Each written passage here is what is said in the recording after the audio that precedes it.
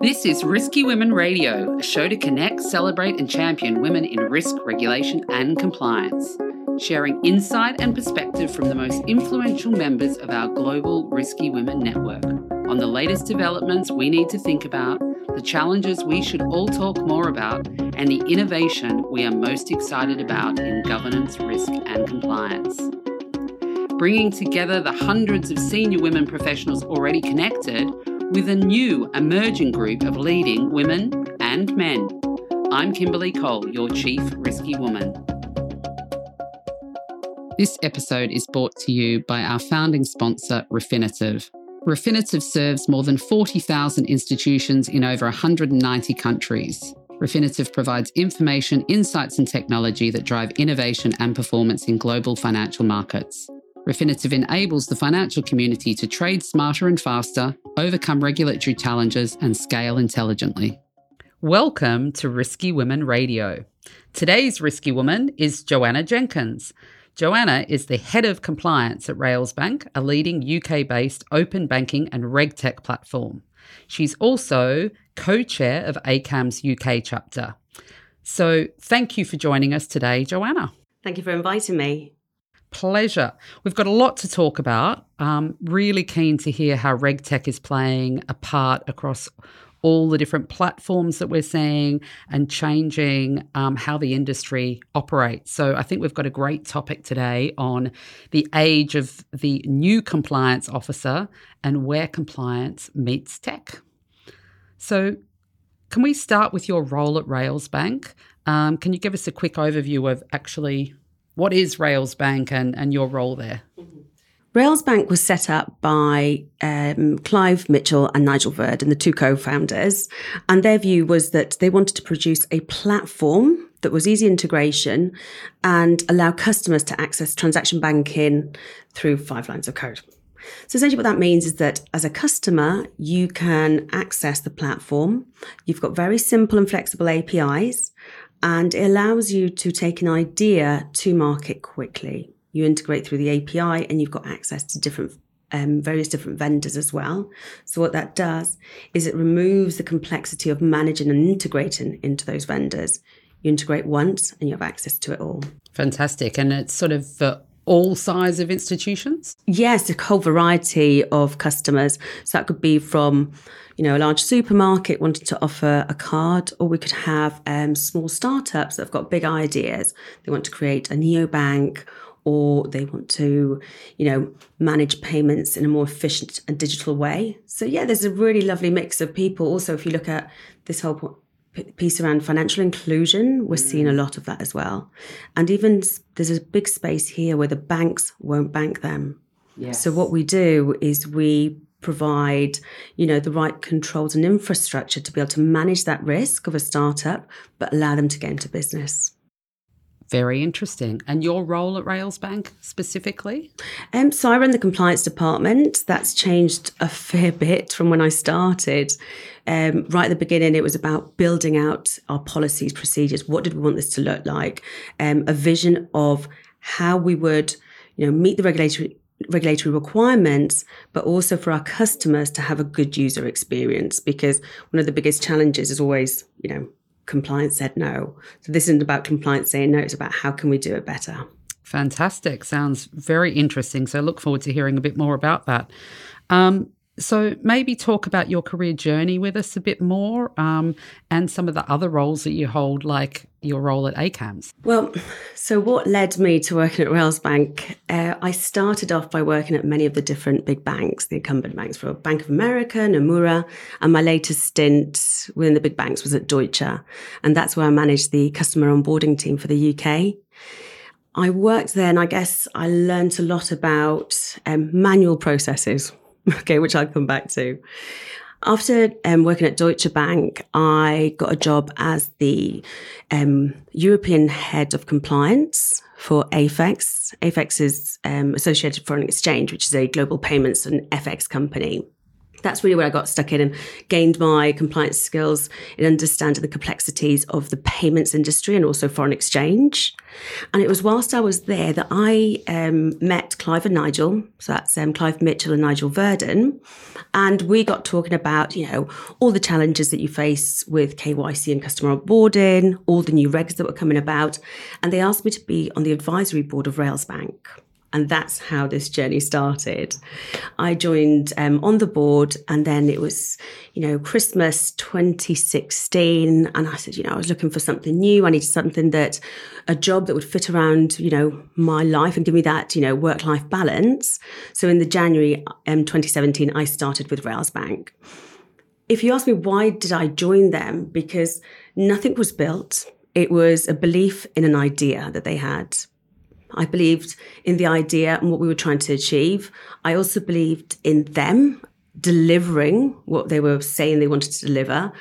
And, that is what we've built. I guess for me, the beauty has been to start a product and a team from nothing. So to be asked, in a dream world, what would be a perfect situation for you in compliance?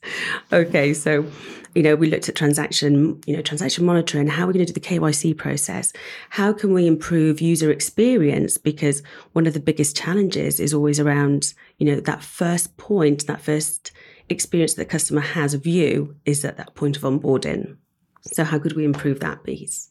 So very interesting that, these kind of opportunities can come from maybe the least expected area. So that's an interesting point in your career journey. Also love this building sort of KYC from the ground up. And I think, as you say, often the customer experience, it has been less than optimal. Mm-hmm. So yeah, that's a great way to look at using tech, but also great from your career perspective as well. Now, you're also co-chair of ACAMS, is that right? That's right. I was made co-chair in early September, so not too long ago. I was introduced to the ACAMS group through an old manager of mine back at AFEX. I used to report into Anthony Rodriguez, and he's very influential over in the States, especially, he's a key person, an influencer when it comes to, compliance and the payments industry. He introduced me to the team here in the UK, and that's when I started. So I joined as a board member. And then, sort of worked my way up to assistant VP and then now co-chair, which is great. So I'm going to do one more year and then I'll step down and let somebody else have the opportunity. Fantastic. So tell us, what are the top 3 things that people should know about you? Okay, top 3 things. First, that I love languages. I enjoy communicating, engagement with people. And I think if you look at the sort of the tapestry of my life so far, it links directly. I was born and brought up in Spain. I went to a Catalan school. I then went to boarding school in Wales. I can hear my parents' words when they said rebel without a cause in boarding school. Best thing they ever did, to be honest. I then studied Italian and business studies at UCL, University College London, where I then did 1 year in Italy where you do your Erasmus year, and I studied international law at the University of Bologna, which was an amazing experience. The second thing that people should know about me, I'm a little bit of a payments geek now, especially when you look at, I enjoy looking at the plumbing of all the different payment schemes. So whether it's faster payment, SEPA Instant, BACS, CHAPS, etc. Don't know if I'm proud of that, but I do enjoy it. The third thing is I've got a beautiful little girl called Bella, and she keeps me sane, especially after a hard day. Very good. And what's one thing that maybe people don't know about you? That although I've applied for many different licenses, so whether it's an EMI license or an EMI license in Lithuania, the most fun I've had applying for a license is when I applied for my speedboat license. Oh, so yeah. Speedboat license. Where do you go speedboating here? This was done in Bournemouth. Very good. Always interesting. And what's the top piece of advice that you've been given sort of on your own career journey, or maybe that you would give to others who are progressing in their career journey? I would say don't be afraid to put your hand up and say, I don't know, especially in compliance. You're better off saying, I'm not too sure. I'll go and find out and then come back to it, as opposed to trying to blag it, because it's more important to gain trust with people than it is to be right, especially in this role. Great advice. So let's dig into more around RegTech, technology, the way things are changing and evolving given the rapidly changing regulatory environment. You said that Railsbank is a platform that the industry can use, especially around payments. What are the areas that you're seeing RegTech is really changing the industry?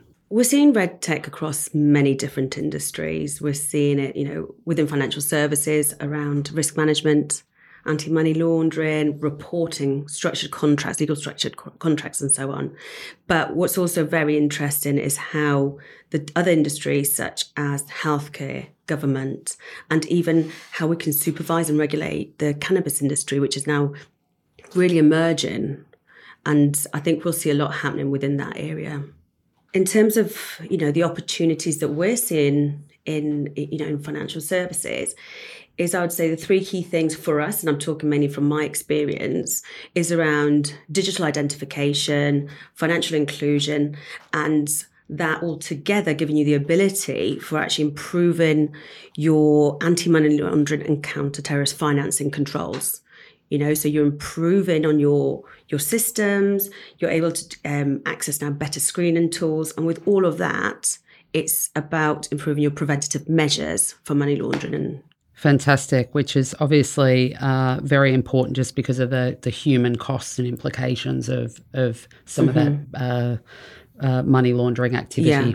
I mean, it does also come with its challenges because new technology has also seen a change in pattern in how people are operating within these systems. So, the sheer volume of and pace of all these transactions, being able to intercept fraud is a challenge. But then again, we've got a lot of opportunity in being able to, scale our business and with technology be able to prevent it. But yeah, there's still challenges there. And what are some of the most exciting developments then that you're seeing in that space?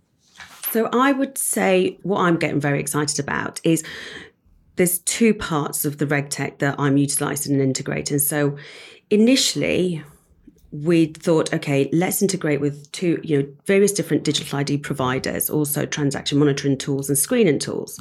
So we would do the selection, add it to our platform, and then our customers could easily integrate and have access to it. Now, what we've learned, and this is very important, especially when we think about a, fail-safe and learn fast environment, okay, is that our customers are very passionate about having their own vendors and being part of that selection process because they want to choose the fraud tool or the identification or biometrics tool that's going to be best suited to their customer base. So we soon realized what we need is not have something already integrated, but actually bring in a layer between our customers and ourselves within the Railsbank platform that essentially takes all the data from their vendors that they've decided they're going to use for, for fraud or for digital identification. We pull all that data and we standardize it. What that means is that it doesn't matter whether you're using Jumio, Fido, ComplyAdvantage, or one of the other guys.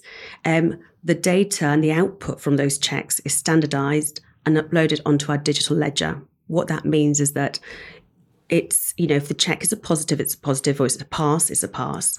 When I'm then, as the MLRO, doing transaction monitoring, I can clearly see the KYC per the transaction, and one sits on top of the other. What that means is we create this dynamic risk assessment where we have KYC attached and linked to the transaction, which helps us make decisions quickly on whether we believe it's suspicious or not. Excellent. That sounds like it's a very open platform allowing people to integrate as they see fit. Yeah, and they can integrate easy. And what that means is they've still got choice. Yeah. They've got choice of vendor, choice they select it themselves. However, it means that we still have control around it. And you mentioned transaction monitoring there. What do you have any, what's the sort of experience around the developing of real-time transaction monitoring? And how is tech sort of transforming that? Mm-hmm. We built what we call the compliance firewall. And the compliance firewall is built into the Railsbank platform. And then that gives our customers, the ability to do it gives them risk management access and also regulatory compliance. Now, when we built the compliance firewall, it was during a period of a lot of change. There were new regulations coming in, but in fact, that worked to our advantage because if you look at the second wire transfer regulations, which were part of the fourth money laundering directive that came out in 2017, it means that we built that in. So all the reporting requirements, the data attributes that link to that from ultimate sender to ultimate beneficiary or ultimate receiver. And it's all built in, which makes it so much easier. And I guess that's the beauty of when you start with a brand new system is you build it as you want it. We don't have to worry about legacy systems, duplicates, different data operating in silo. So it's an absolute joy. And given that there is so much change happening in the regulatory space, what's going to happen next in terms of, where do you see things going? What else needs to happen? Because you've had some fantastic developments starting from scratch and understanding the challenges the industry is facing. Where do you see things going now? For me, what I'd like to achieve through the technology we've got is as we increase our customer base, we increase the number of end users who are indirectly using our platform.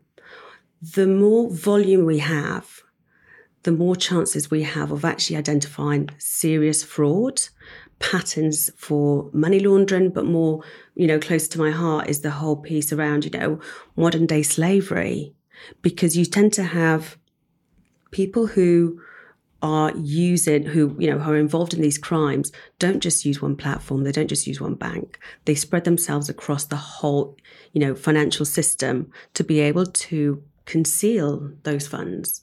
So the more data we have, the more information we have to be able to actually make a good assessment and hopefully, be part of, stopping some of that criminal activity.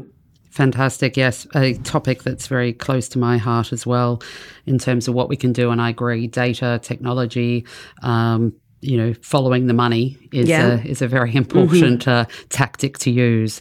And given the complexity of the way the financial systems are structured now, I think we need to use every tool that we can to combat the crime. Mm-hmm. So do you have a global view or even just in the region of who you think is sort of leading in the reg tech space? And I don't know, even if it's like what regulators are doing as far as using reg tech, et cetera. I wouldn't be able, there's not one player that's, I think stands out for me. There are lots. A few years back, there was less around the reg tech industry. I think now we've actually got a track history of people who do a good job, right? Because we can see it's been working. They've got that history there. But one that stands out, no, not in particular. What I would say stands out is our regulator, the FCA, in comparison to many of the other regulators within Europe. I believe they are very interactive. They're humble in the sense of they will set up meetings and sandboxes to better understand our industry, to better understand the different biometric providers that are out there or different ways that we can enhance our reporting requirements. So yeah, I think they're engaging and we're fortunate in that sense. Great. Anything else from things that you think the audience should be thinking about from a reg tech perspective in their own organisations or beyond? I'd say the conversation with the managers, leadership team, the board shouldn't be about adding more people. It should really be about enhancing your technology, because enhance your technology, you can scale that. It's all about scalability. You can't scale people. You've got attrition. People leave with the knowledge that they've been provided. But I think by creating automation, you can actually dramatically decrease the amount of time that's spent on non-value add tasks. So I'd say that is the key thing. And also accuracy. Yeah. Through tech, you create accuracy. Into our rapid fire round. Risky Women is a vibrant network at the centre of a global community in a rapidly growing, evolving and influential industry.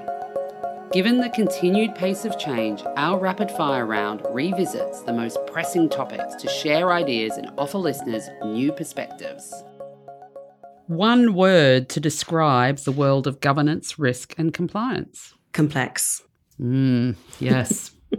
And the cure for the cost of compliance and the waves of regulatory change. Invest in technology and not in building a larger team. And are you optimistic, pessimistic or neutral in your outlook for the year ahead? Optimistic. I'm already looking at 2020. Yeah.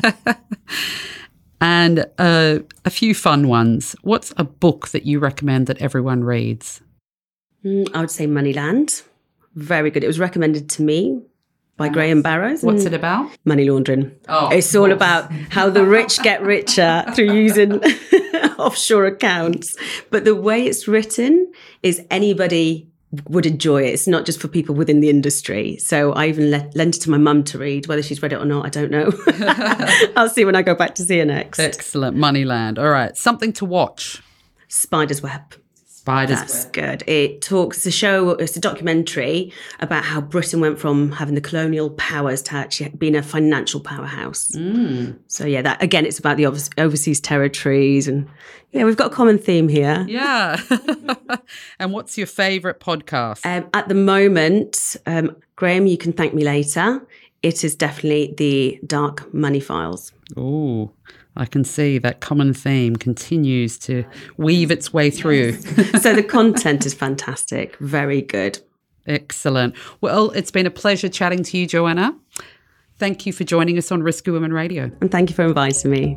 I had fun. Thanks.